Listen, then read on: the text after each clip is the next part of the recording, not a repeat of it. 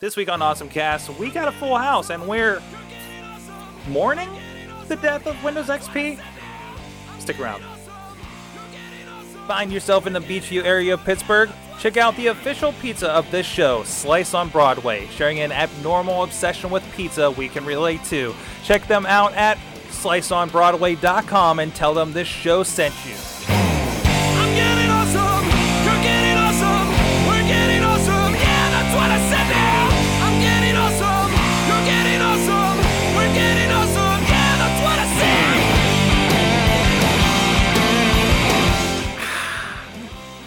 Hey guys, it's the Awesome Cast 193. I'm Sorgatron, Mike Sorg, here in the studio in Pittsburgh, PA. We're going to have a fun one. We're going to have a little bit of a going away party later in the show, but we'll get to that in a little bit.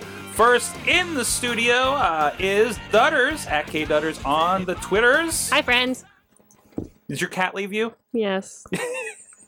My buddy Sammy left me. He never does that. Never does that. Back on the show. It's been a few weeks. Yeah, I missed you guys. Is that sad? In which tone? I mean, I just care so much for you all. Also back with us. I think, this is first time back. Can't see the shirt there. Let me see if I can do something about that. The iDad, Chilla, joins us. What's up? How's it going? How is the kid? Very, very good. He's eating well, sleeping well. I can't ask for more. He's really only getting up probably about once a night, usually in the 3 to 4 a.m. time frame. I mean, we feed him before bed, feed him when he wakes up. He's not a vampire. I mean, that's good. That's good. That's good. that you know of. Yeah. Yeah, that I know of. But yeah, everything's been going well. Fortunately, work gives us a week off, so I had last week off to hang out around the house, and then I'm back to work this week and back on the Awesome Cast. Nice, and so much to talk about. I know you'll probably follow up on a lot of these that happened last week. Also back with us, he's from the Beaver County Times, Mike Pound, Uncle Crappy, your Uncle Crappy. How you doing, sir? I'm doing well, sir. How are you? Excellent. Good to see you again. Thank you very much. Wonderful beard you're growing there. Is that new? That was the wintertime thing. I'm going to hang on to it probably through the end of the month, and nice. then we'll return to your regularly scheduled goatee. Hey, we never mentioned this enough, but Mike actually does pretty much the tech beat over there on the Beaver County Times. Yes. You can find a consumer tech column every Sunday at timesonline.com. A couple of things that we have on the list tonight are things that I've written about recently, so that's going to be fun. Excellent. And also talk about beer, too. So. Awesome. The beer guy, the resident beer guy of Beaver County. We, of course, this is the Awesome Cast. We're over at awesomecast.com. You can see us here live. We're on sorgatronmedia.com, live.sorgatronmedia.com at 6:30 p.m. Eastern Time on Tuesdays. On Twitter, we're at AwesomeCast, and you can also find us on Facebook and Google+, or drop us a line at awesomecast@sorgatronmedia.com. If there's any stories you think we should be talking about, or any of your opinions or comment on this video or podcast, or however you're finding us. You're also available on iTunes, Roku, Blip TV, YouTube, Stitcher, Spreaker, not the iHeartRadio app. I'm working on that one. So coming for you, Mikey and Big Bob. Yep. We already got Indie Mayhem show up there and the Movie Minute. So, but not the big two yet. So I think maybe Boss Battle. I have to double check on that. So let's get started. We start off with the awesome thing of the week, and then we'll talk about the less awesome thing of the week later. So who wants to go first? Nobody wants to go first. I'll go first. Raise your hand first. I got a real Good. one because people only have 4 hours to react to it. Okay. And oddly enough, I didn't get an email notification until yesterday. But if you've ever used the Mac Heist bundles, Mac Heist has a lot of Mac software out there that they offer a good deal on. This is the Design Award bundle. So it's $1,776 worth of applications for a mere $20. 10% of that goes to the charity of your choice, or you can split it up amongst a bunch of charities. Sorg, you'll remember Boinks TV. That's on there, the full $500 Boinks TV software. So I was definitely interested in that. Right now they've sold a little under 20,000 bundles. If they hit the 20,000 mark, ScreenFlow's unlocked, which is a $99 screen recording package. I'm interested in also the, I don't know how it's pronounced, Xojo, XOJO desktop, which does some coding, and Toon Boom Studio, which will actually do kind of tween-based animation. Picturesque is a pretty cool little quick photo app for doing perspective, reflection, shadow, corners, cropping. So they were all these companies are Apple Design Award winners, so their software must be pretty decent if Apple's thinking. And actually, good job on it. You mentioned the Boinks, and I recommend anybody that's interested in video podcasting, being able to do something akin to what we're doing here. It's much like, this is actually what got us onto doing video versions of all these shows. Was I got a Mac Heist, and Boinks was on there. Actually, a lot of these, like Picturesque and a few of these, were in that very same package. And that's what got us to, I paid $20-$30 maybe. And we started doing the videos out of that. Going to Wirecast, which is kind of fate and some of the features and stuff, but it's a great starting point for that. I think the version you get, if this is the same way as before, is they're not full priced one. So you got to watch sometimes their last versions and stuff with this package. At least they have been in the past. But I know the version of the Boinks I had, it was pretty much full featured, but they added a Made with Boinks TV at the end. But I edit things anyways, so I'd always crop that off. So this is marked as, and I went out to Boinks' site. It's the full edition. Mm-hmm. It's not home edition. So I'm not sure. I'm not 100% familiar, but they only sell two versions: Boinks TV Home and Boinks TV. Okay. This is the full and even full edition. That sounds a little without different the truck live video production. Suddenly becomes more affordable. Yeah. So I don't know. I'm guessing it it doesn't have it, but I'm not sure. I'll let you know because I purchased it this morning. Oddly, I usually see the emails pop up from them. Must have gotten lost in my Gmail. Yeah, I've been wanting to check. But, I've actually been wanting to reload Boinks and see, see how they've updated and stuff, and how it compares to Wirecast today and what we're doing down here. But again, there's a great, nice, cheap solution to get right in and try to do a little bit of that home stuff. Although, of course, half the stuff you do in Hangout now, anyways. But if you want to go the extra distance, it's a good place if you're really worried about the quality. So awesome. You got another one there, right? I got another. I was trying to make that one quick because it is, like I said, they only have about 4 hours left on that sale.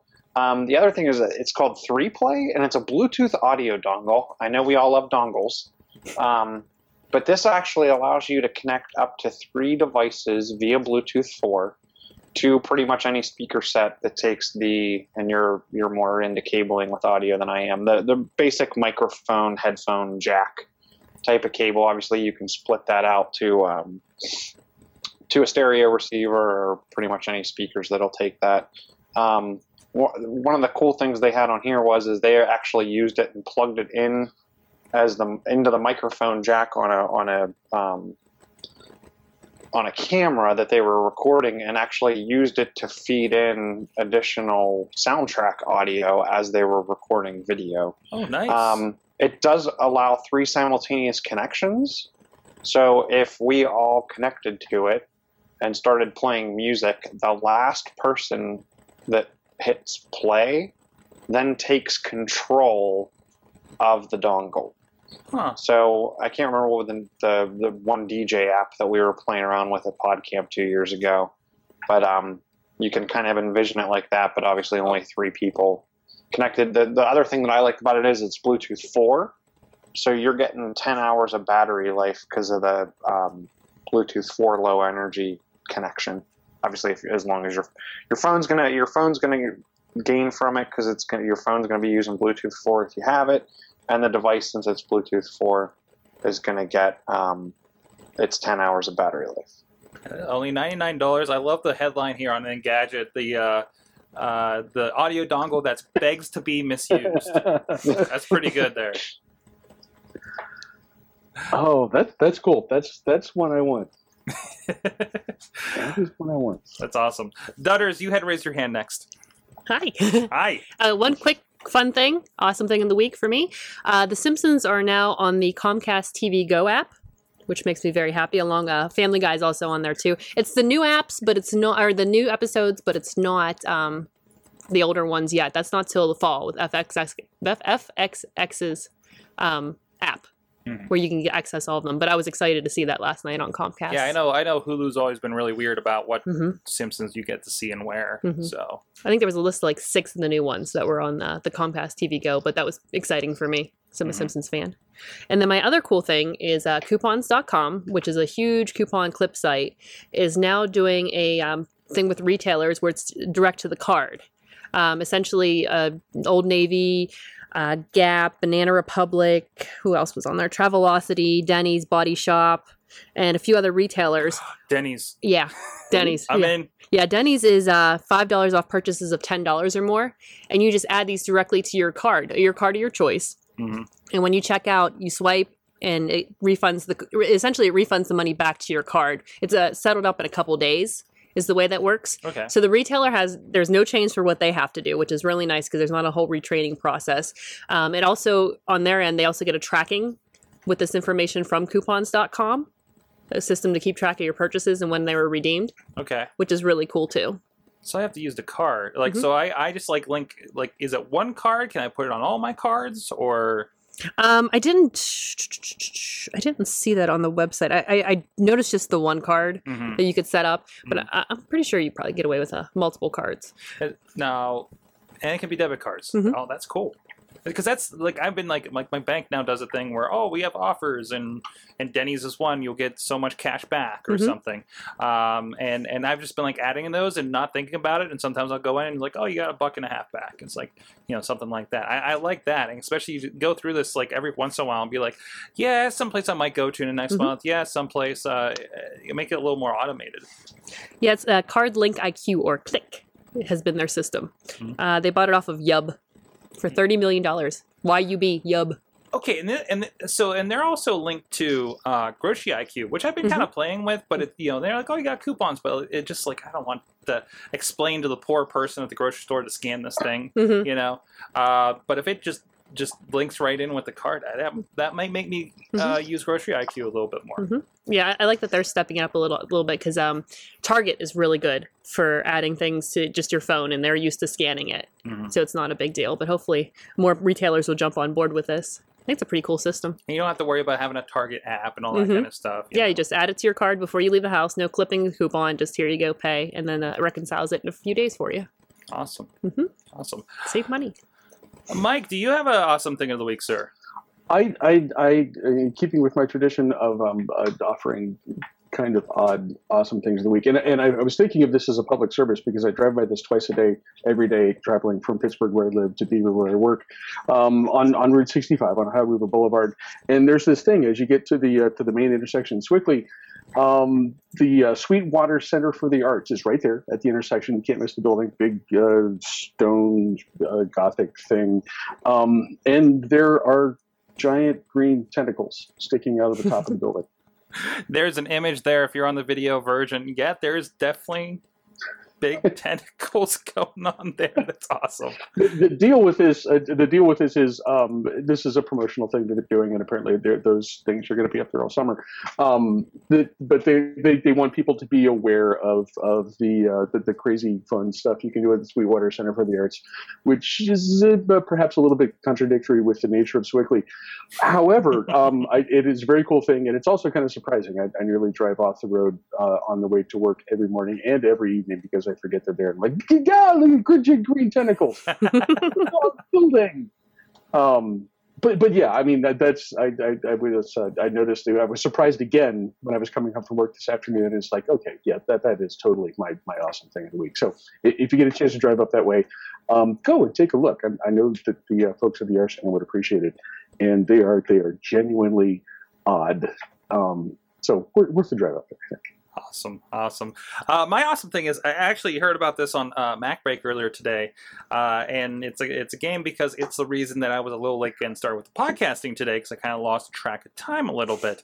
But it's a game called Monument Valley. Monument Valley on the iPhone. It's apparently coming soon to Android as well. It is a $4 game, but apparently there's no upsells or anything, so you're not going to be like Candy Crushed and need more coins to do some crap in it or anything. It's a really cool little puzzle game. We got the video running here, and as you go through, it's what are those paintings where it's like the steps that go everywhere? Escher? Yeah. Yes. Yeah, like the entire all the levels are like that, and you're moving parts of the level, and if it looks like it connects, it connects. Like I got about 4 levels in on this, and now it's like turning, it's turning your orientation sideways. So now I'm walking on the sides to the point where I was like, well, I guess I need to turn my phone so I can figure out which way I can actually go. If you've played any video games, I know Chachi's familiar with this. Games like it has that feeling like Fez that's been an indie game on Xbox and PC and everything for a while now. So it's got that very eerie aura to it, but I just again lost time into this thing. They said $3.99 on the iOS App Store, coming soon on Android. They said it's kind of short, but again, it's like no extra stuff. You pretty much get what you get, and it's pretty nice change of pace. And looks amazing. And also these like little birds here, they'll actually like squawk at you when you tap on them. So you can check that out. MonumentValleyGame.com has a video and other information if you want to check that out. And just Monument Valley on your iOS device. So a lot of fun. So awesome. With that, hey, when checking, so we need to fuel this show with pizza. And you just got here. Oh yeah, you haven't got any yet. Go and get yourself some. Slice on Broadway. If you're in the Pittsburgh area, especially here in the South Hills, they've been really good about supporting us here, as Tutters has. We like to try to get people in here as much as possible in the studio because we like that we can connect all you guys on Skype and everything. Not Skype. We don't even use Skype anymore. Google Hangout. I have a Skype story coming up. I'm sorry. But we went to them and said, hey, can you help us feed our guys that come in here? And we'll tell people about you.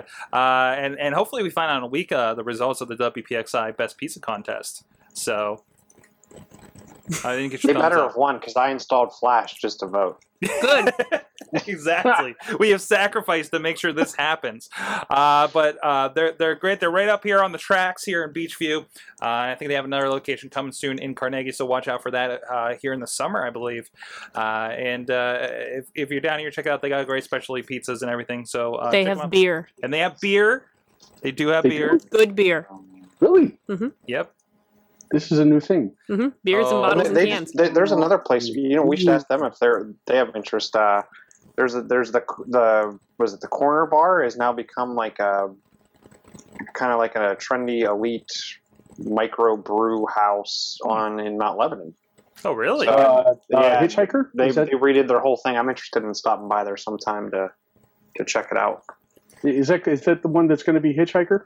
Do you know? I don't know. I know it's good. I think it's called the Corner Bar. I thought they were keeping the name because they just redid the outside facade. Okay. So you know who would probably know is Derda. Okay. Well, sure. Doug, get in the chat. Doug, where you at? Hopefully, We know you're watch us watching on the Roku and Chromecast. I'll jump in. But you can check them out over. There's a new one coming in Mount Lebanon called Hitchhiker. A good friend of mine who is an excellent home brewer has just been hired as the brewmaster there. So I'm looking forward to that. But we can find the other one too. That'll be just fine. And you can go check them out. They're on sliceonbroadway.com, so you can find out all that information. We frequent them we frequent them often with the Pizza Pals and everything. So with that, a good thing. Let's bring the tone of the show down a little bit because it is It is Windows Death Day, guys. Not all of Windows. Some of the balloons will make it in the shot. Some of the balloons will make it in the shot. There we go. It's Windows. Okay, I don't think we saw most of them, but yeah, we got balloons. It's Windows Death Day. I figured we were going to celebrate the life and times, the years. Oh my God, these balloons are everywhere. We'll work on this. Memories. We'll work on the memories of Windows XP. Of course, the big thing is the security concerns, because I have it on a few machines here. Mm-hmm. I think most of our banks have ATMs that run them, and I'm wondering how that goes. I got a HIPAA compliance thing in the mail from my one client to make sure I don't have them. Oh, that is a sad one. That one was just that balloon was just too sad for Windows Death Day. That's not good at all. That's not okay. For those of you listening at home, Oh man, it is a little green shriveled balloon. I gotta find my mouse so I can switch shots. I'm just gonna be stuck on me for a bit. I mean, what I want do any of you have anything running at Windows XP? I actually had a virtual machine running XP for some work stuff, and I actually just recently switched it over to Windows 7. So I think that was the last of the XP devices. I bet you I might have like a laptop sitting around somewhere that I can throw something else on. I preferred XP on all my machines personally, but I've been recently trying to upgrade anything that I had that was Windows based. I've been trying to upgrade to at least 7, if not 8. For me, I've been kind of I almost completely avoided Vista, of course, and I'm just now kind of getting some Windows 7 on some machines. But moving to Mac, that was kind of, obvious. So how did this last so long? Here, you know what? All the delivery machines and monitors and all that equipment in the hospital, all Windows XP. Oh yeah, completely. Yeah. And I think Sheets, because I at some point fairly recently I was ordering something at New Sheets in Rochester, and the touchscreen just reset itself. Yeah, and suddenly there's the picture that with the field and the music and that stuff. It's like, oh, okay, Windows XP. Also, I need to order my lunch because I don't have that much time. I don't have any the XP stuff personally. My laptop runs 8, which I actually kind of like. I know of a newspaper in Beaver County that has probably 100 or so machines Windows XP running, and our IT guy is not concerned about this. He seems to be prepared for a gradual, easy transition, probably to Windows 7 is what I would imagine. But for right now, everyone in my newsroom sort of they got emails today or saw Wire Stories, and they're like, we run Windows XP in here, don't we? Oh my God. Whoopsie. And even more so, and I got it when I booted up the computers here today, you're going to start getting a dialog box periodically saying, hey, we don't support this anymore. You might want to upgrade. I took a picture of it earlier, actually. Thank you. There's my phone. It's lost in all these balloons. So I mean, people are going to remind it, and I wonder, well, I guess it could be disabled on most of them if they rolled it out. Still working on these balloons. Wow, because I remember. So large companies do have the option of paying for extended support. Okay. That support is not cheap at all. I want to say it starts, and Kraus probably might know the true dollar value to this. I want to say it starts at $1 million. Oh, jeez. And then for every vulnerability that would affect your company, it's an additional $50,000 per patch. I can tell you with complete certainty that my company is not paying for that. Yeah. So, and I think what we'll see is, I think if we make it out of the next 30 days without any major attacks, I think that'll I think you're going to see people rush to attack. They're not going to give it. We'll give them 4 months and then try to go after the machine. So it'll be an interesting thing to see what happens, because a lot of times what normally happens is the white hat hackers find a vulnerability, alert the company then creates a patch. Nobody tells anybody that the vulnerability is there till after the patch comes out. Now you're going to have and what they're saying is more than likely, or there's a vulnerability out in the wild that someone's exploiting and then they patch and then fix. What they're saying is, as people have been saving up vulnerabilities that they knew about, and then they're all going to go crazy over the next couple weeks. So only time will tell. And this kind of same thing happens to Apple. That's how the jailbreaks work.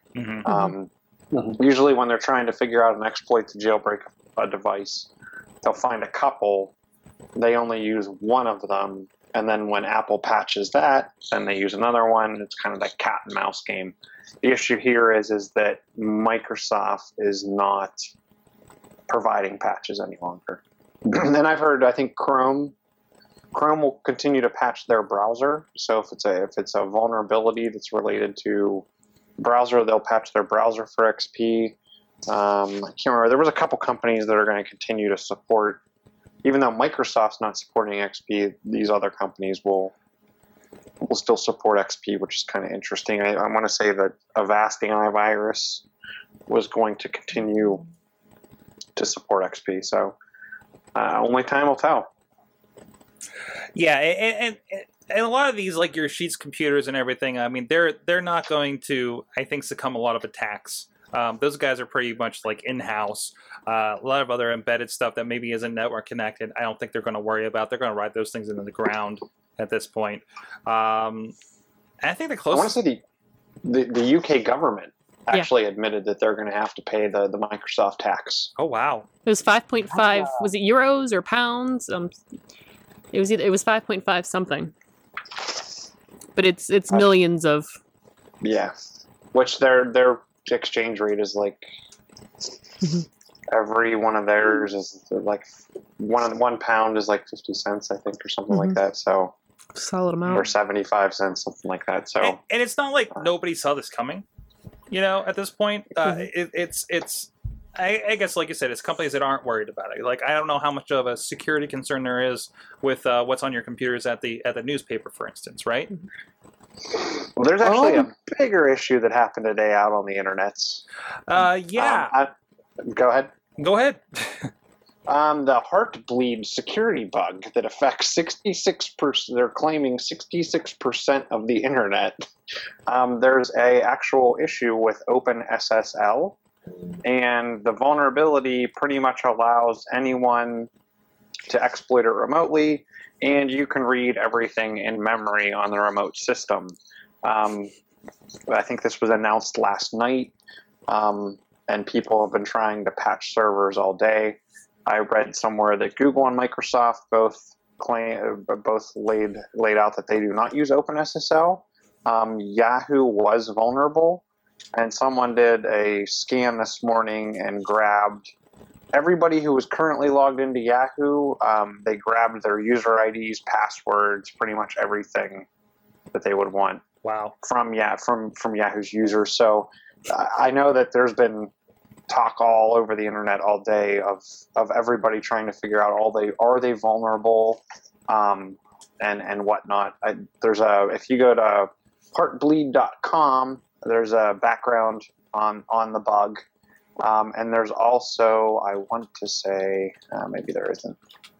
I put a link in the show notes that you can use to figure out if a site is vulnerable. I would stay away from anything that you have to sign into with a user ID and password.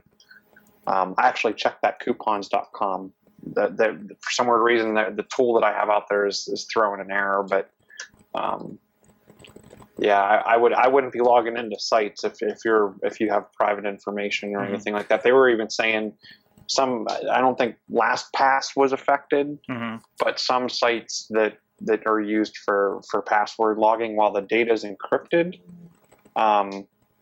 if they have your user ID and password, the data is going to be encryption back in their data center, but they're going to have the keys to go unlock that encryption. So, and I caught a little bit. of the explanation here today amongst the stuff that I listened to.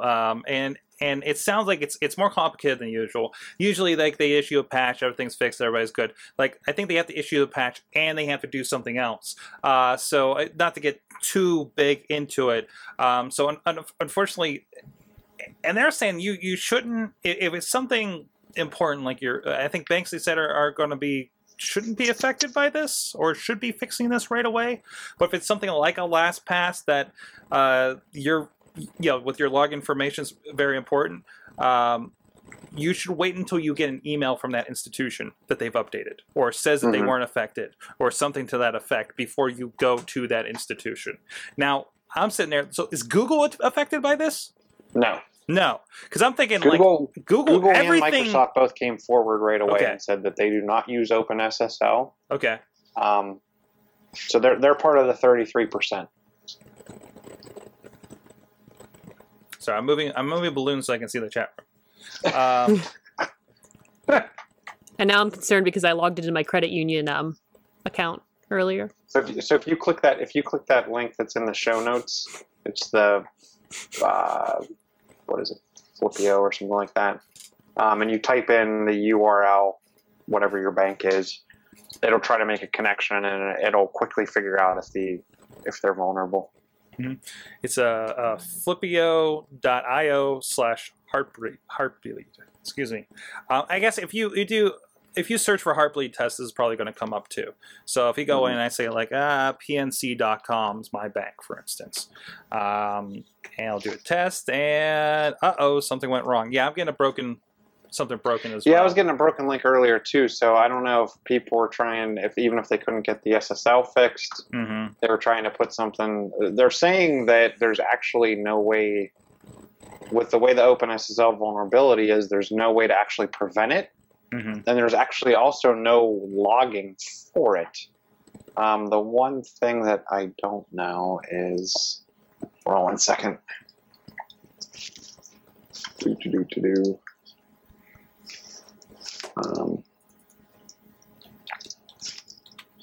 Yeah, it is www.pnc.com. I didn't know if it was like virtualwallet.com or something. Now, I do get I checked in google.com. It says all good. Google seems to be not affected. So it's pretty straightforward tool. So check anything that you use on a regular basis throughout the day, and I guess basically just not log into anything else that you're curious about until I don't know what you getting all clear. Like what's the end of this? Yeah, that's. I mean, it's up to your whatever you're trying to log into to let you know. Yeah. If it worked, but otherwise, I would use some kind of tool before you log in. Some people, I mean, if you remember the Target hack that happened around the holidays, they at least were able to log and figure out who was affected, and then notify customers and notify people. This isn't logged, so I don't know how people are even going to be notified. I'm checking. Oh, good. We're checking things. We're all checking things right now. Like, good. Squarespace isn't affected. Oh my god. Some client stuff on there. Awesome. Well, less than awesome. Let's turn it back around. So a lot of stuff got announced last week. We have TV boxes. We got phone news. We got all kinds of stuff. Chilla, were you following Build at all? I did follow Build. I don't think I put a link in the... I got the Windows Phone stuff in here. You got the Windows Phone stuff. So some of the big stuff, and I'm going to give a rundown, and then we can bounce back and figure out if there's specific topics. So you got the Windows 8.1 update. Obviously, they're fixing stuff for people leveraging a mouse versus leverage a touchscreen. You can boot to desktop. They talked about the return of the start menu and future updates. We have Cortana coming to the Windows Phone world, which I think you have a link in there. I like the name. It'll be interesting to see how that works versus Siri or Google Now. Interestingly enough, they did get the person that does the voice for Cortana. Nice. To do a lot of the pre-recorded stuff. So if you ask certain questions like "Who's your daddy?", it's the person who plays Cortana's voice in the Halo games, in the Halo series. I'm saying that it's Bill Gates, I think, is the answer to that. Some of the stuff that has to be kind of strung together that they don't have voice recordings for will be a synthesized voice based on her voice. But it'll get better over time, they're saying. Windows Phone's also getting 8.1 additional Lumia phones coming out. In the Windows 8.1 update, I know they're getting things like the Cortana, they're getting a notification center. Trying to go through here real quick. Windows Everywhere, phones and tablets with screens less than 9 inches, there's no longer a licensing fee from Microsoft to the OEM. So I'm sure you're going to be seeing a huge number of phones and manufacturers like HTC, Samsung, etc., putting out phones because there is no licensing fee on that, as well as things like your Dell tablets. If you're under 9 inches, Microsoft's not charging you. They did give a preview of Office for tablets, which they had a few days prior shown off Office for the iPad. One of the other things that the geek in me really is impressed with is that they're moving to a more common API. So they're getting closer to the capability of write once, compile cross-platform. And one of the things they did talk about too is you could write an iPhone. You could write a Windows Phone app, and then actually also compile that same exact app for the Xbox. So one of the things that came out right after that announcement, if you're a Plex fan for streaming media all over the place, Plex announced immediately that they will be releasing a Xbox One application. The one thing to note on Xbox One is that it goes through, from what I heard, an extra layer of approval. So not just your typical code review. I think that they're censoring a little more of the content coming to the Xbox. Mm-hmm.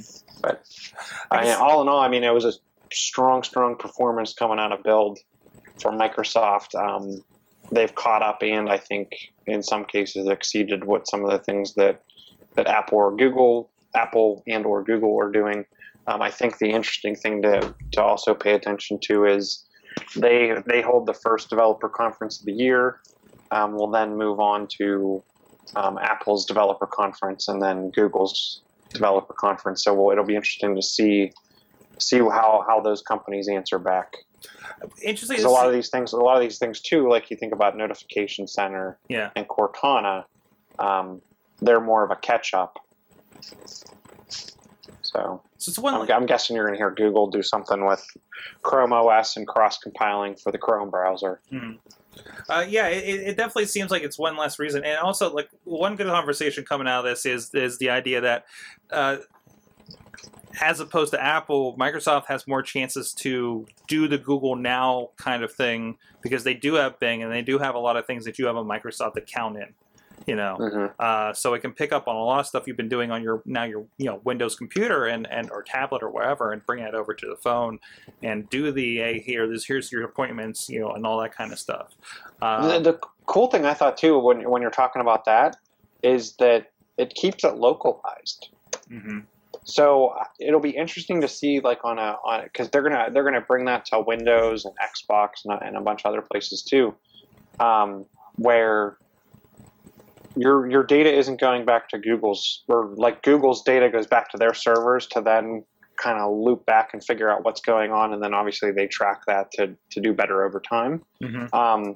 In the Microsoft world, they're running that fine line between Apple and Google of keeping your data and not necessarily going in there and filling around with it. The device is actually doing the transactions to figure out what to do. I mean, Apple is very clear about how there's no way to track a Siri request, but that Siri request does have to go back to an Apple server to then figure out what you're asking or what you're talking about, and then come back to the device. So it's not as creepy. I'm still not going to update my Wirecast machine. for when I was looking at Windows 8.1, sorry, on the side there, and oh my god, these things are everywhere. And it's now stuck to me. The interesting thing too, I thought about the Office for Windows tablets looked similar to Office for the iPad. Mm-hmm. I think it obviously has a little more capability, and that doesn't surprise Yeah, because me. they released. The one thing I was really surprised with their iPad release was they're paying the Apple tax. Mm-hmm. If you so the apps are free to download. You can use it to view Microsoft documents. You can't edit. You can actually present PowerPoints through the viewer with kind of like a laser pointer and screen mirroring, things of that nature. But if you sign up for Office 365 via the app, which is $99 a year for the typical standard, and then I think it's $70 for the single license. They're giving 30% of that over to Apple, so everyone's kind of actually winning out. I think they had 12 million downloads in I think the first day or two. Oh wow! They did not say how many of those, because obviously the apps are free. Mm-hmm. Excuse me. They did not say how many in-app purchases were made. And I But feel someone did tell me that they would actually beat out Candy Crush for a while. I don't know if they still are. And I feel like most people, I think they just went ahead and did that because they figure most people are already subscribed and just bringing that access over. Mm-hmm. So, awesome. And the other big story last week, Amazon had a lot going on with Fire TV. And followed up by Android TV actually this weekend. Apparently leaked out, which I guess looks a lot like Fire TV. So I mean it's basically what you expect. And actually you probably haven't missed it if you go to Amazon's front page at any time since last week's announcement. But starting during the announcement, actually. really, yeah. It's just this little box. It's got a control. There's the cool feature of it is it's got a microphone actually on that controller that you speak into. And apparently it comes with a Gary Busey. I don't know. The cool thing is Gary Busey, actually. Yes. But other than that, I mean, obviously it's Amazon first, and it looks like it has about everything you would need. No HBO, no WWE Network. It does have Hulu. It has Netflix. It has Showtime Anytime. Is that a thing now? Is that like an HBO Go? Yeah, that's Showtime's version of HBO Go. Man, about time. I use it. I've used it on my iPad. I've used it in multiple places. It's not like a Fire TV exclusive. Yeah. But the cool thing on top of this is they're making a play for games. This is a $99 box, so it's not all that cheap. I read this wrong. I thought it was like $40 with a controller, and I'm like, oh my god! But apparently, they we've been hearing about this. We've been seeing controllers leak for a while, but bringing up that thing. But they actually are developing some games in-house exclusively for this. This is an Android device. So it's going to be like an Ouya in the sense that it's Android games that are converted to use a controller, that kind of thing. But some of the stuff looks really good. But then again, look at the game that I was showing off earlier for an Android device. It feels like they're kind of really making a play for this. Yeah, I think. Correct me if I'm wrong, because I didn't get to read 100% of all of the information. But I don't think it's available outside of the United States. Probably yet. not, no. I think that's right. And I think that's right. The one interesting thing I did see today is that Amazon made a claim that they actually have more content streamers, not content streaming. So there's more people streaming content off of Amazon's instant than Netflix or Hulu. So they seem to say that they're claiming they have more people streaming content. They stream more content than any of the other And that two could major include providers. Prime, that could include purchases. I mean, that could be a little bit Right. of everything. Mhm. So I could see that. I saw that too, and I was curious. I mean, the thing, it's pretty widely cited thing that during peak hours, which means we're mostly talking about evenings, that Netflix eats up more bandwidth domestically than anybody else.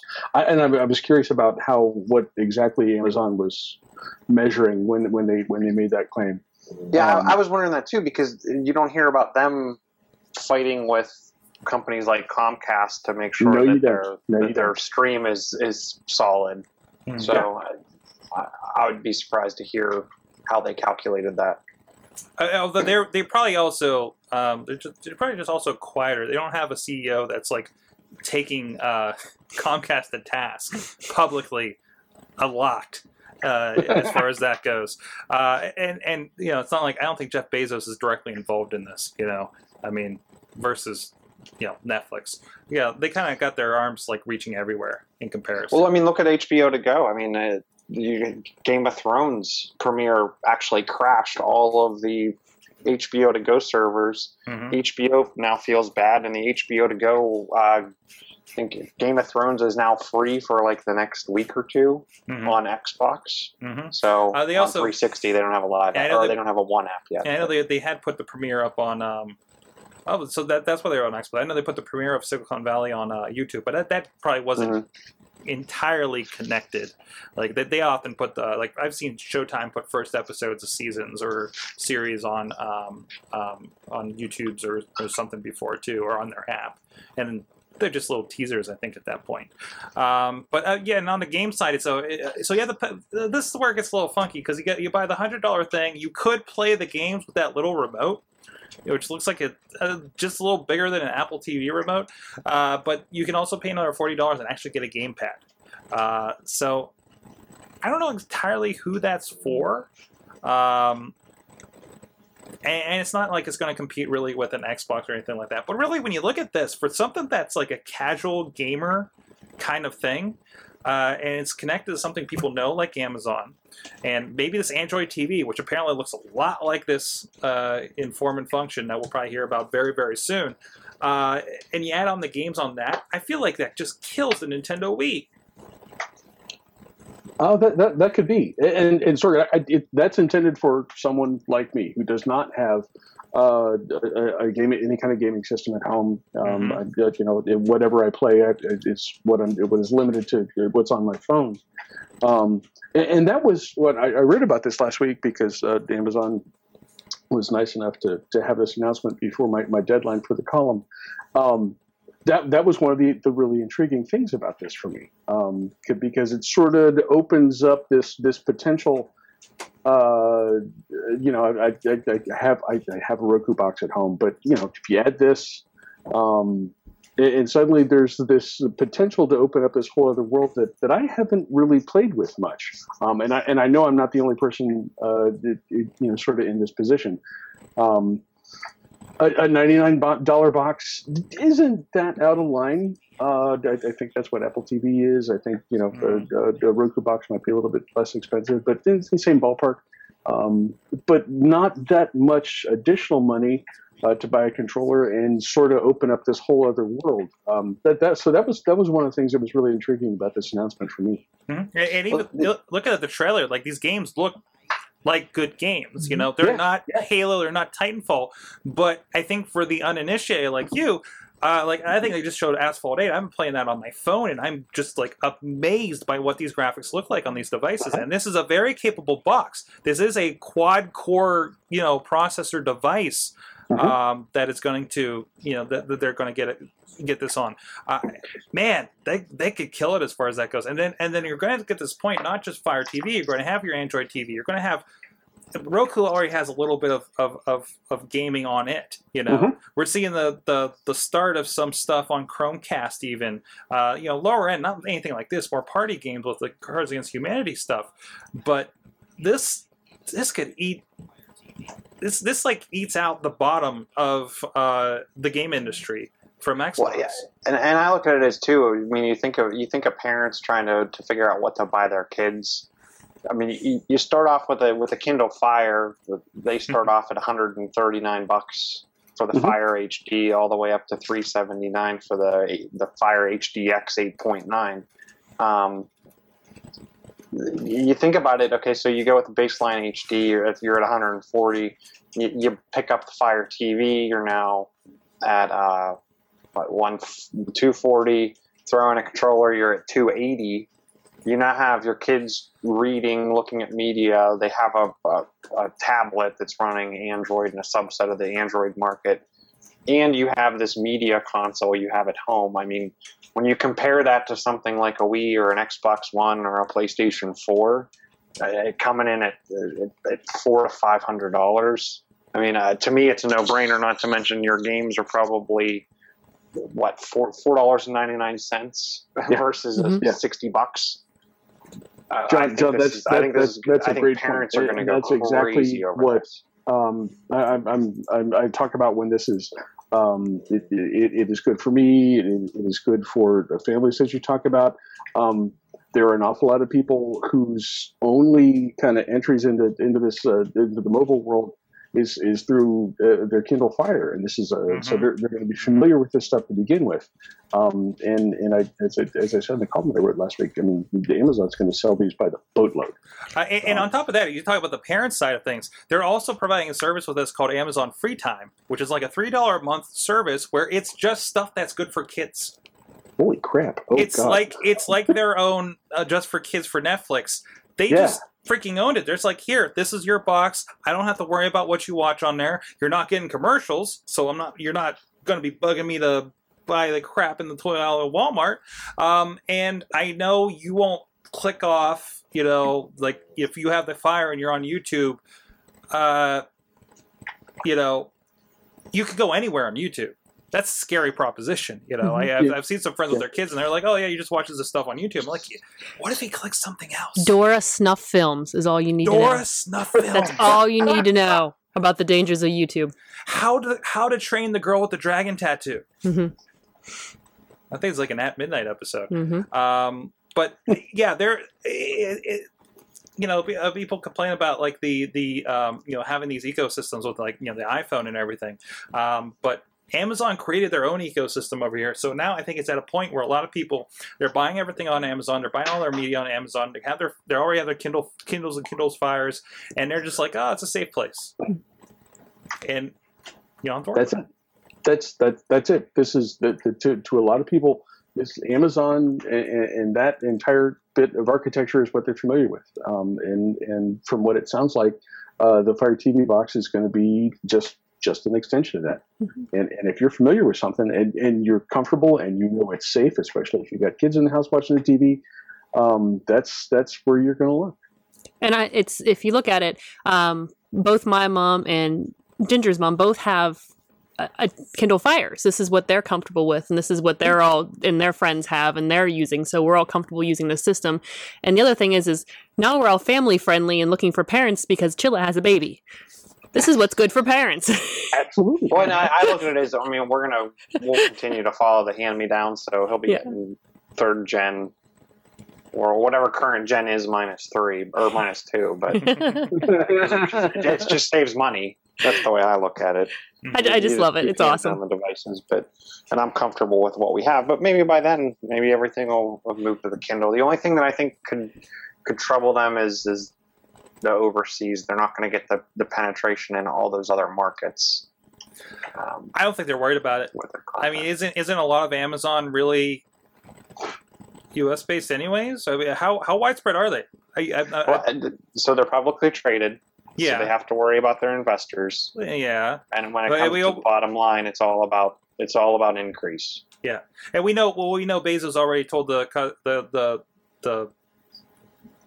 them that, hey, if you want somebody that's going to be constantly increasing, go buy somebody else. Right. So, and it's interesting too because I think a lot of the tech companies have been firing back with those kinds of comments. So yeah.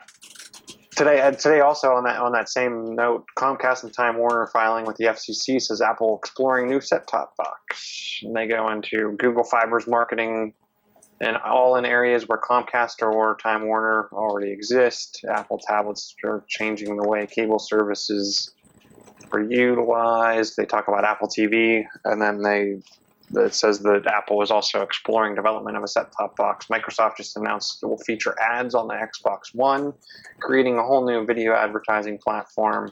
And then Amazon announced its own set-top box while it continues to leverage unequaled sales platform and family of competitive tablets to promote its Prime instant video business. So Comcast and Time Warner are trying to say there'll still be competition in the market. Mm-hmm. But I just thought it was interesting that they've just started throwing out everything that everyone's doing, Mm-hmm. and claiming that Apple's making a set-top box.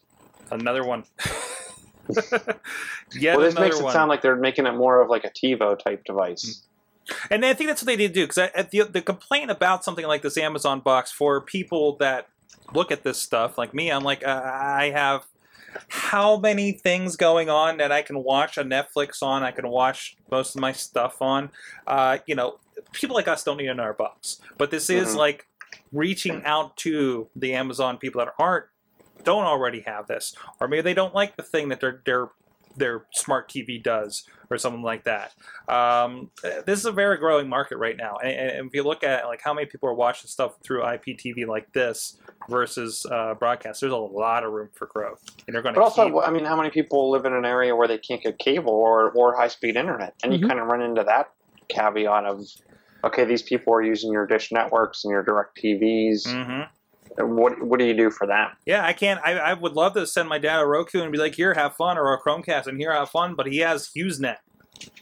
In order to, he has the satellite dish, which I'm pretty sure has like something like a 200 megabyte data cap every day. That the last I looked at it, I actually haven't been up there since he's installed it, so I don't know what what it's like. But I say it's got a little bit better. But even those have to increase. I guess they don't if their competition is dial up at that point.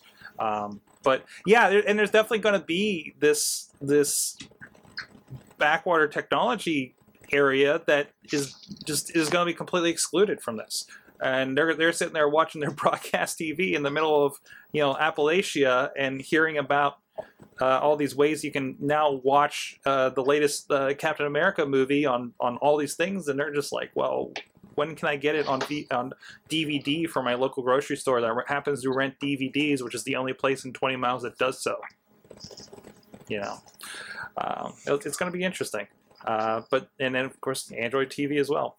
Hey, a story I didn't put in the rundown, but this is actually interesting, and we've been kind of following this. WWE Network, which is kind of the biggest over-the-top kind of content play we've seen, had their big WrestleMania over the weekend. Some of us are aware of that.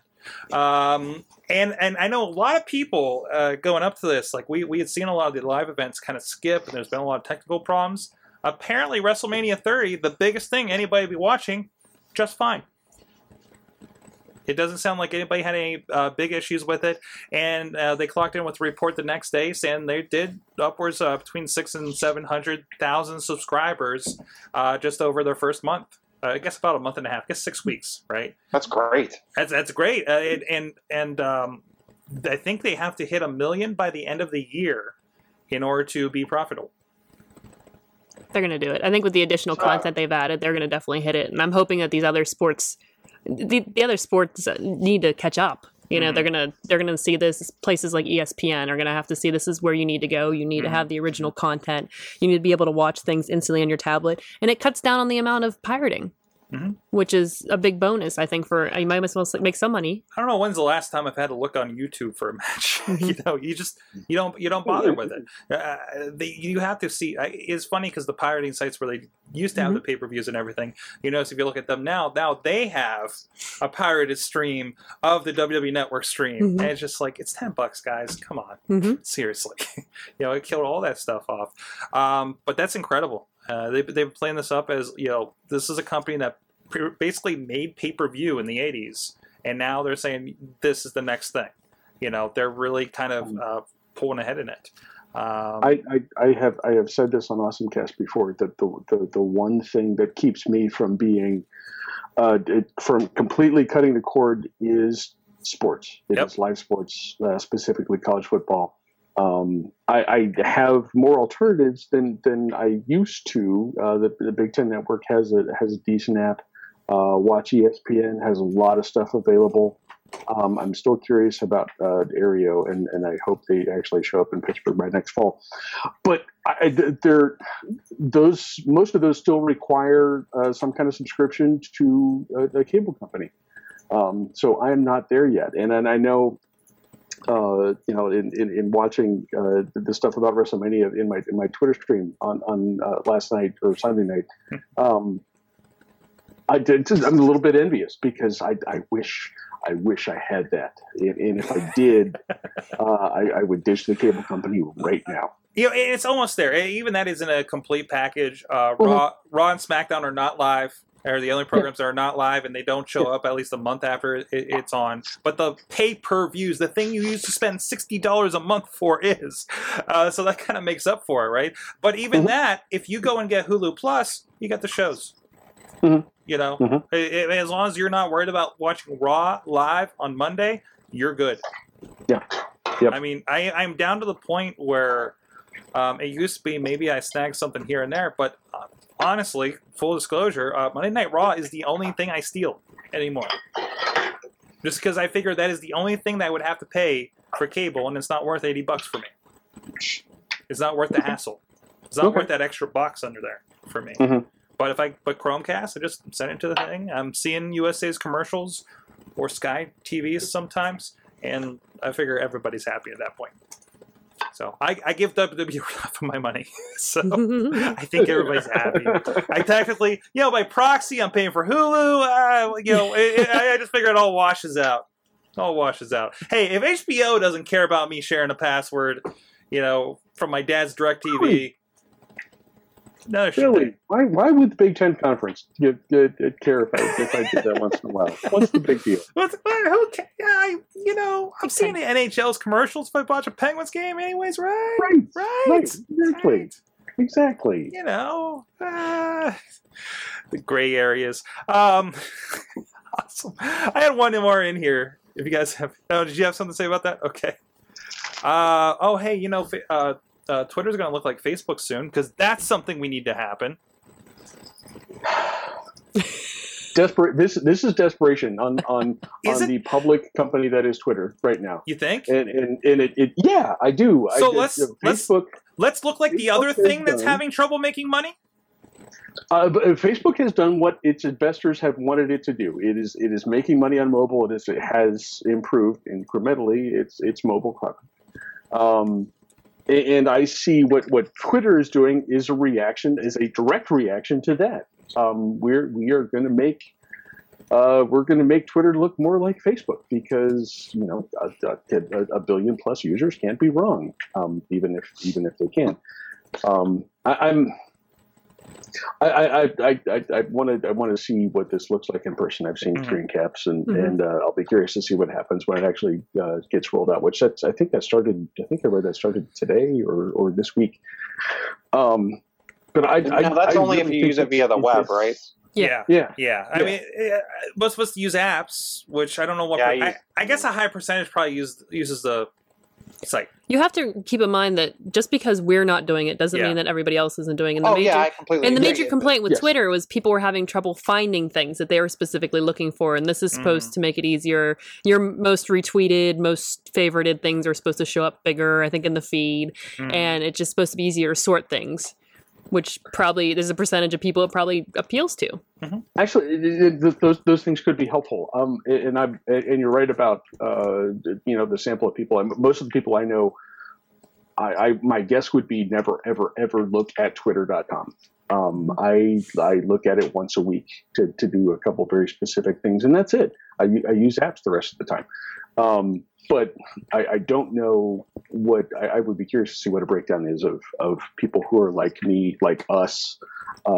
He said presumptuously, versus people who use Twitter's interface. Because those are the folks who are going to notice the difference.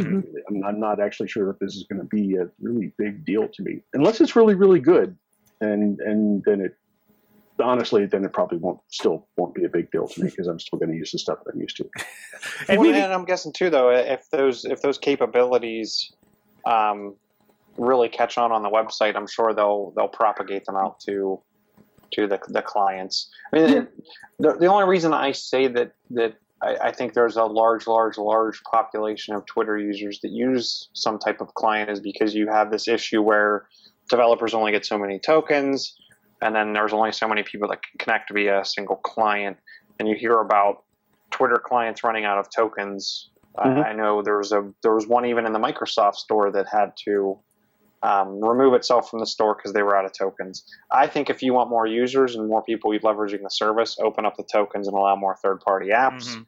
But I mean, Twitter needs to do what they think they need to do. I found some stats as of January 1st of this year, to give you an idea. Total number of active registered users is 645 million. Monthly site visitors is 190. I'm imagining those are unique. Percentage of users who use their phone to tweet is 43%. And the percent of tweets that come from third-party applications is 60%. There you go. So, but Well, the question is too, when they say they use their phone, does that mean they're using the old school text message? I don't think a lot of people are doing. I really don't think a lot of people. I don't think a lot of people don't even know that exists. Mad Mike. A lot of people, Mad a Mike lot of is. people in other countries leverage that.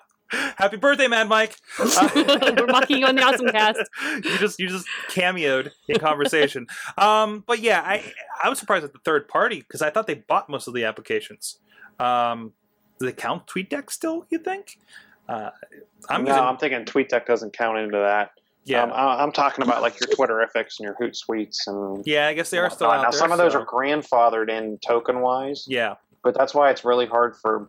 I think one of the Twitter clients that came out for like the Mac was like $20 Mm-hmm. because they knew they only had so many tokens. So it's not like they could charge 99 cents because they knew they'd run out of those connections. So I don't know. I understand they want to control the experience, but still, I think there's better ways of doing that and controlling the APIs. What do you guys use? Do any of us use? I would say once in a blue moon. I mean, very, very rarely do I ever go on their website. I use their native client for iOS. Mm-hmm. I use Twitterific for iOS. I use TweetDeck for Mac. And for Windows, I can't even remember because I rarely bring it up. I do have their native client. Mm-hmm. And now that I have a Windows update today, I can't figure out how to even get to the apps on my device. I have Twitter, and there was one other. The native app used to do it for contacts, but it doesn't. But I was using something that actually would pull together my feed for Instagram, Twitter, and Facebook into one feed, and I don't remember what that is off the top So of my you're head. using everything. So I don't think you're a case I'll study. have one of each, please. Yeah. I'm But using. it depends on what device I'm on. Yeah, That's that's true, too. my point. Mobile, and this is across. I try to make sure I have parity between my Android and my iOS devices. So it's Twitter first for casual tweeting, and I have a couple of the main accounts, like this and Mayhem Show, podcast wise, for instance. Hootsuite on all of those. So I can do the more heavy scheduling if I need to, and also I can do the Facebook too with the scheduling, and rest of my clients and everything else is on there, of course. On computer, I do have TweetDeck for the Mac whenever it applies. Typically, otherwise I'm on the web with again TweetDeck and Hootsuite. So I mean, it's really, I mean, which TweetDeck I could just consider at this point the It's default Twitter app because there's no Twitter app anymore. At least not, I think the Mac OS one got discontinued, right? What do you use, Stutters? Plume. Plume. Yep. When we had our Android phones issued from work, I settled on Plume. That was nice. Have an Android. I have a Tweetbot on the phones, and I use Hootsuite a lot on desktops/laptops because it is helpful for work, and I have a whole bunch of accounts related to that stuff, and it's easy to schedule. Sprout is an interesting thing. Our company bought that and bought that for us, and I haven't played with it much personally, but use that for work as well. It's really, really cool. The analytics are stunning. Actually, that's a very nice part of that.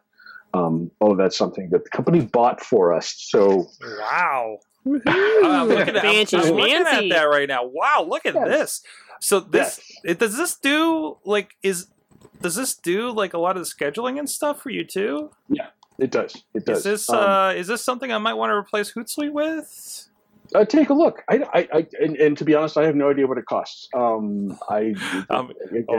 This was a gift from our corporate overlords. But it's been very cool to use. Oh, everybody say this is scary because it doesn't give me a price. Oh wait, there it is. Oh, only $60 per user per month. I think I'll stick with my $6 Hootsuite account. That's a little too rich for my blood. Wow. So you guys, you guys are taking a pretty big play into this. It's nice, and I would actually like to have, because there are a couple accounts we can't track because we're limited, because there's 6 daily newspapers and a couple of weeklies and 3 TV. Now the TV stations don't use these, I don't think. They don't use Sprout. They got them something else, but. So the company bought this one package for all the properties, so we can't have. We're a little bit limited to the accounts that we can use, but the analytics stuff is really nice. Very, very simple interface, very easy to set up. Set up searches that are relevant. I'm not sure that there's anything here that you can't do on Hootsuite. But this is what the company chose, and it's been a fun tool. So it's a package. That's the thing. I mean, I think anybody can do all of this stuff if they know where to. Sumall is one that I've signed up for, that I get the updates, and they're really specialized in, if I'm specifically doing something to sell a product, I can track that together. So I'm kind of losing like part of the connection to that. Like I could kind of link it through and try to track, do I get people to check out the site, listen to the shows, but I just haven't really put that together yet. But again, like getting that, or even put a cloud in there, or something like that. The tools are all out there. I've been looking probably along the same lines, and this is more Twitter based. They may have some other stuff too. And I want to make sure I have the URL right. I listened to This Week in Google, and Gina Trapani used to be the person that actually put together Lifehacker. ThinkUp is the thing that was put out, and it used to be in this open source thing as they were building it. You could put it on your server, but that seems to have gone away, or else I can't figure out how to get it to put it back on a server. But now they have a hosted version that you can sign up for. And actually, they do Facebook and Twitter on here. And I imagine they're going to add other things too. I think some kind of part of the White House used this. Like it was part of a joint program there as they were building it. But it just launched. They kind of had a Kickstarter-esque thing, but now they actually just opened it up to new members that you can go sign up. And I think it might be like $20. It's actually $60 a year or $5 a month. So, which isn't bad, especially compared to what we just saw on your thing. So, I mean, that's not bad if you're looking for analytics and trying to figure out how your social media is doing. And it's a little fun because there's a lot of, hey, you talk about yourself a lot. Kind of analytics and stuff like that, or how many people are sharing your stuff, or how much do you share other people's stuff? Like more actual social cues get revealed through what they're doing. So, but yeah, it's thinkup.com if you want to check that out. I played with like the self-hosted version, like early on. It was pretty good, and I keep hearing about little things they're adding, and I think I'm going to jump into it pretty soon. Actually, 5 accounts is $120 a year. So, that's per social network. That gets a little expensive. But if you want to know how you're doing on Twitter, that's not so bad. But if you have multiple clients, sir, I gotta do something with that. Guys, it's been the awesome cast. It's been fun. I'm glad we found a lot of happy stories to dissuade us from Windows XP Death Day here. All the balloons are. These balloons are there's like a static electric vortex happening back here because I actually can't typically put the balloons on top. It's just Stick them on the Stoke monkey and leave them there. Don't put them all in his mouth. Nom, nom, nom. I probably shouldn't have all this by all the electronics. Whoops. I mean, something very bad is going to happen before the night. This is a fun experiment. This is going to be a fun experiment. We'll see if I make it through the night on podcast day this week. You can check in and see if I'm here next week, next Tuesday at 6:30 p.m. Eastern Time at live.sorgatronmedia.com, or just go to awesomecast.com or anything like that. And you can jump in on the stream with us, join us in the chat room, just like Crazy Kraus, Chachi, a whole bunch of other people have been tonight, and professing their love for Windows. And you can also find us. We're on Twitter at AwesomeCast, Facebook, Google+. Leave comments, anything like that. Any stories you think we should be into, drop us a line to awesomecast@sorgatronmedia.com. We're on iTunes, Roku, Blip TV, YouTube, Spreakers, all kinds of stuff. And of course, big thanks to Michael Allen at Mike Allen PR. That's ALLEN. Somebody asked me after the show one week for help with the notes and the tweets all night long, letting people know what we're doing in here, and help us with the show titles and everything like that. Definitely helps out a ton. We need to send him a pizza. He's out there. Does he have a 3D printer? Does he have a 3D printer? We need to fax him a pizza. We'll fax him a pizza. That'll be so much fun. Yes. We definitely do, because he does a lot of good work for us, and we need to. We're just like Christmas. Everybody's getting slice gift certificates. That's right. Thanks for that, and thanks for everybody. On your list. Yes. Thanks, Uncle Crappy. Timesonline.com. Tell me your Twitter, because I don't have it right in front of me. I want to give you your official one. Our Twitter is BCT Mike Pound. The other Twitter is UncleCrappy.com. You can find my tech columns at timesonline.com every Sunday morning, and I would be honored if you would take a look at the beer show that I do every other week. You can find that at timesonline.com/beerguy. He's a trustworthy beer guy. I try. He is. He is. And Shilla at Shilla on the Twitters if you want to talk to him. Hey, is there anything coming up? There is some stuff coming up. I think Apple actually just closed their lottery and they've announced the winners, quote unquote winners of their Worldwide Developer Conference lottery. Everyone has until I think the 14th to actually purchase their tickets if they won. Those tickets go extremely expensive if they're resold. Google actually delayed their I/O registration today until next, I think, Tuesday? Is that the 5th? Whenever the 15th is. Yeah, next Tuesday. So they're also doing a lottery this year. It's not first come, first serve. And that's all that I know of that's coming up. Awesome. Obviously, everyone got tons of patches today as we talked about XP closing down and Windows 8 getting 8.1 update. Yeah, I need to make sure I turn on all the computers well before we broadcast, because every computer has either Google Drive downloads or updates or whatnot. And so, yeah, it gets pretty ridiculous when they kick them all on for the first time in a week. And then, I never realized that we do the show on Patch Tuesday every week. Or not every month, I guess. So yeah, that explains a little bit. Like, yeah. Dutters is at K Dutters on Twitters. On the Twitters. We have Tech Cocktail coming up. Oh, God, I got to get tickets for that. Yeah. Oh, good. Yes, we have Tech Cocktail coming up on the 17th? I think it's the 17th, yeah. Yeah, the 17th. Where's it at? Did they pick it yet? I don't know. I'm looking. I'm sorry, Tech Cocktail. I cannot figure out where you are located. Go look up tech.co and then... Cavo. What? Cavo. Cavo. C-A-V-O. Cavo. Excellent. Go check that out. Yes. There'll be some appearances by people like us. TEDx Grand Avenue. Well, if we get tickets. Well, I'll be there. TEDx Grand Ave, something I didn't get tickets in time for, will actually be live streaming here at the end of the month. Last Saturday of the month, I believe. You can check them out. Just, do a search for TEDx Grand Ave. And you can check that out. Some good names. Looks like they're going to be popping up there. Thank you to our awesome chat room. You've been our awesome audience. Have an awesome week. Except for Windows XP.